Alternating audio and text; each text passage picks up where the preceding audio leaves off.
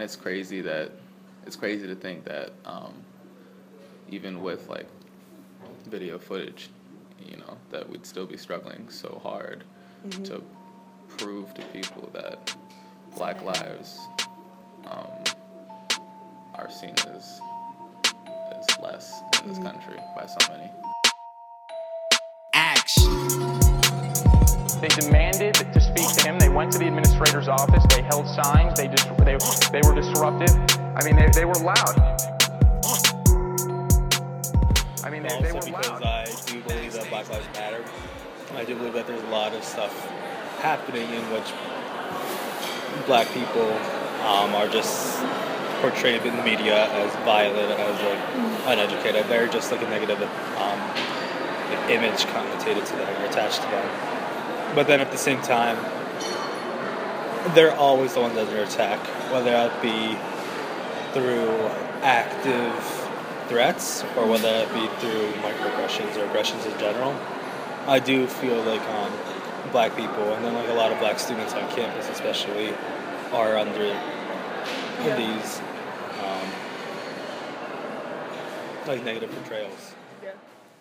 It's not just in talking to people, it's in like the products you consume and the way stores are structured and the way the media just regurgitates all these stereotypes and things.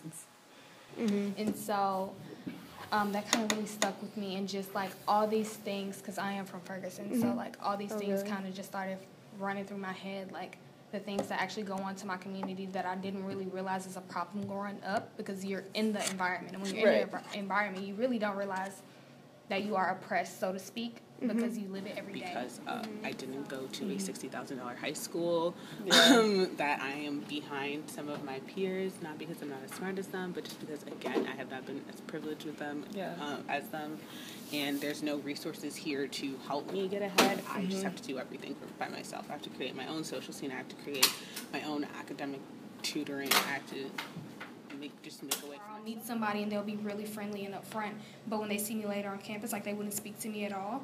So I think that just kind of opened my eyes to, it's because I'm Black. It's not because, they don't know me as a person, or not necessarily that they don't like me as a person. I think it's that they don't understand me. But I'm aware of people's, so whether it's direct or indirect, subconscious or conscious, ways in which they're attempting to make me feel like I'm a guest, whether they think they are or not. So, on the row. Yeah. And when I'm asked, do I go here? Yeah. When I'm called a Black bitch. And when I say community there, I mean it tends to be generally Black community as opposed to overall Emory community, or else this wouldn't be necessary. Emory prides itself on being a community of care, of caring for diversity and inclusion, for celebrating difference, and for challenging people to think about what it's like to be somebody other than themselves. And I think that Emory, like most institutions of higher education, have fallen so short on that. Getting administrators and students to view Black people as being deserving of being here on this campus, I think that's another big issue, that they really think that, we're probably here they're just trying to meet a quota, or, you're not as smart as we are, you're just here, you don't pay full tuition. So I think just respecting the Black body on campus and respecting us as just deserving as everyone else around here. Or usually it's not even breaking news, it's just someone posts a video online, and then, before you even click on the video, kind of know exactly what's about to happen. Right. And then sure enough, that's it, Yeah. And so I remember feeling angry more than anything. Just angry. When the Tamir Rice decision came out, I was in the Emory Black Student Union, or the EBSU, and I was trying to do work, but I just couldn't, and it was one of those moments where for me personally, I literally had to just step outside, and I just tried calling my mom, which is actually something I'd never done before, and it was, looking back, it was a turning point for me, because I knew, and I had all these ideas in my head, and everything was there, but that was the first time I'd been impacted so much, I think, emotionally, specifically. It's very different to talk about, like, what something's done to you, versus, you know, chanting some sort of phrase, right? Right. So I think for a lot of people, it's getting something off of your chest. And then it's also very calming. Yeah. But it's definitely just seeing a group of people. It's morning, right? It's morning at the end of the day. Okay, well, we were lying down on the ground, and we were being very still, and it was a very emotional experience. It was sort of all encompassing, and it felt very serious. And I'm laying on the ground, and I'm next to all these people who are like sitting there feeling the gravity of what exactly is being said and what we're appreciating and who we're remembering. And I started to cry, and I was like internalizing everything that was being said, and I was just like really frustrated and cynical, and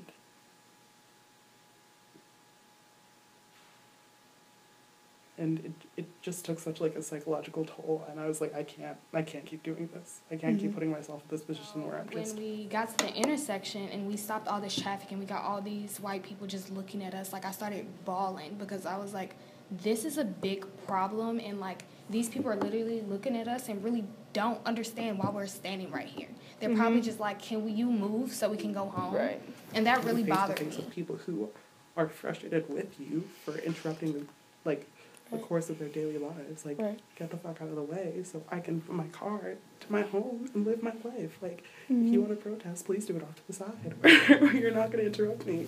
And being in such close proximity with people who just really don't care, who don't understand, who don't care, who don't want to care, is the most frustrating thing, because there's like no greater sense of futility and like hopelessness and just defeatism than like realizing you have so much power to change the situation, and you could, if you listen to us, like you could so easily understand where we're coming from and help us towards a solution, but you just don't care. You don't care about me. You don't care about these people. You don't care about who's dying, because it's not you. And it's not your daughter, and it's not your, like, co-worker's friend, you know? It's and that's hard. That's if really it's hard. like, oh man, black people are being treated wrong by the police. If I'm a white person, like, that won't affect me. Like, it could affect my conscience. Like, I care. I would care, but like, it's just like, it won't affect my life directly. So I feel like once it affects your life directly, it's easier to like pay attention to it and say, like, let's think about what's going on, what they're saying. I'm at this point where I'm no longer handing people the excuse of, I don't understand what you're saying to me. Because it's been said so many times, it's been broken down so many times, that at this point I'm believing, for the majority of people, that if you're choosing to not understand, you're choosing to be ignorant because it's comfortable, because you don't have to address your privilege, you don't have to address how you received that privilege, and you don't have to address what your privilege does to other people. Like, $1 million question for me is, how do we engage those who need to have this dialogue but do not seek it, and do not necessarily care to have it because they don't have to? Just, that's where it should start. Like, I feel like there should be more of an open communication. Right. You know, like, it shouldn't really be begging as much as, like, I'm letting you know that this is, like, a problem. So you're either, like, doing nothing, and that signifies to me that you're okay with this problem. That, because, like, if you're my friend, and I tell you I'm in distress, and you don't change your actions at all in any way, or don't, like, then I know, okay, well, then she doesn't care that I'm in distress. People just not willing to listen and being so dismissive about the experiences of others that they can't relate to, and being very reductive about it too, and saying that, oh, you're just overreacting, like you clearly handled the situation wrong, like that wasn't a microaggression, like you're just... The alleviation of some of the silencing and uncomfortability of the black and brown students on Emory's campus. I just want the majority, instead of like telling the press, saying like, hey, you're wrong, you shouldn't feel this way, like, oh, like, you're not really feeling racism. Instead of like saying that, we should ask them, like, why do you feel this way? How can we help you to not feel this way? When it's clear as day that nobody's taking the time to actually talk to somebody, and instead are claiming that we need evidence to back up what we're saying, or that we're using racially charged language and or divisive means of getting our point across, right? That's equally frustrating. So it's like you really just can't win, right? It's just so frustrating. I can't say a damn thing without people thinking that I'm overreacting or being an angry black woman. Like,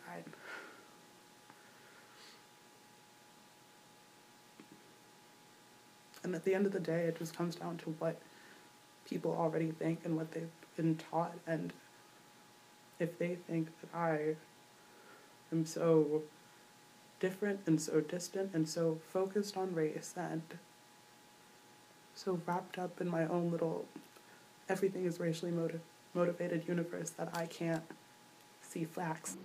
You're going into it knowing that a lot of people will simply accuse you of being of trying to create a problem, right?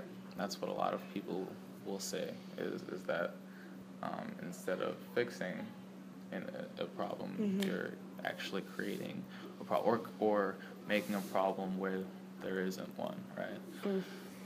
Right. And so I think in that aspect of saying, like, you know, yes, we are here, yes, we do have a voice, and we are going to make sure that voice is heard both on campus and off campus until, like, you acknowledge the fact that we are here. We're here, we're on campus, and we do demand changes.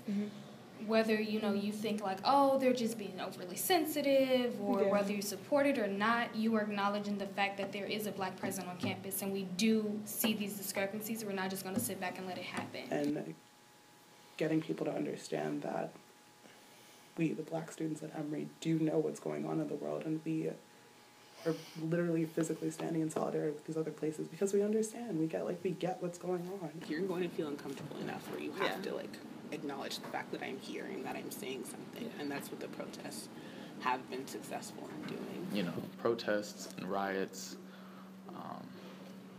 wouldn't be necessary if people actually listened instead of just dismissing claims of discrimination on campus. Right.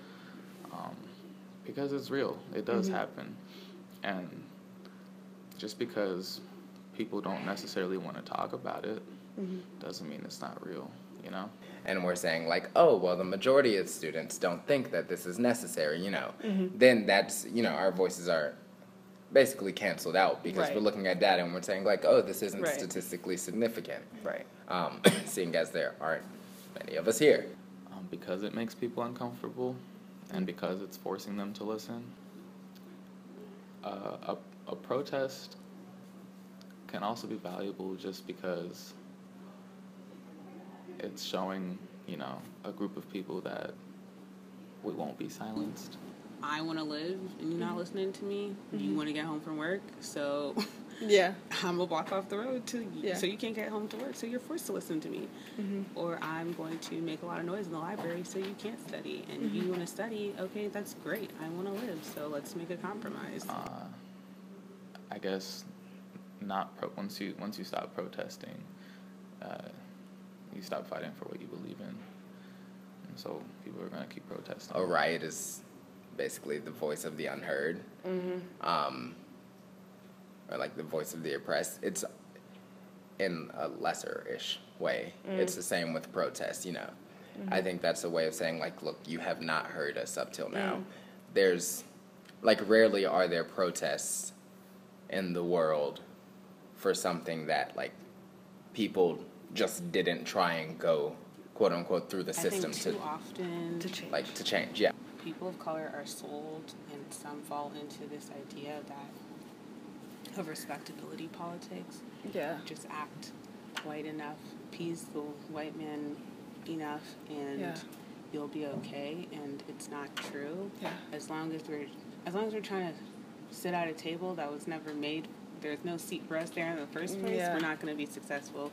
We need to create a new table that's inclusive of us. A new table with a seat that fits us versus trying to, I guess, like fit on a seat that we're not supposed to fit on. Yeah. I think it's important, firstly, that like people are even talking about it, and even maybe not even talking about it, but bringing up the issue, even if it's like one-sided. Somebody has to vocalize it for people to even start thinking about like getting people out of their comfort zones and having them engage with different communities and understanding that there's more to lived experiences than just yours. Not rushing to judgments, trying to understand that people come from different backgrounds, but are realizing that we all have something in common, like we're Emory students, so we're on the same level in some way or fashion. Yeah, I think dialogue tends to help, but the problem with dialogue is that you have all these people asking like ignorant questions through mostly no fault of their own because they haven't been exposed to different communities. They just want to know. They just want to understand where you're coming from. But then for the minority students, having to talk about what they go through and why it's frustrating and why it's an issue and just constantly explain themselves, that's exhausting too. Like it's kind of like going into something, oftentimes knowing you won't be heard. So that's pretty difficult. And then when you're proven, right, it's it makes it a lot harder to keep going for sure. They think that, then they're just not going to listen to a word I say. And that is the worst thing. And sometimes it's easy to just be like, I don't care. Like, I can't do this. I can't talk to people. I can't about this. I can't put effort into explaining what I'm feeling. Making some people uncomfortable with a harsh reality, right? Which is not, the reality isn't necessarily that Black Lives matter. The reality is that Black lives don't matter, and we are being forced to like show you that Black lives do in fact matter. To stop hiding behind this idea of ignorance when listening to these things and being like, I'm making a conscious decision to either understand this or I'm making a conscious decision to not, or more so agree and then disagree. Let's just say, call it is. Do you agree? Do you not agree? Are you for it? Are you not? Stop saying that you don't understand.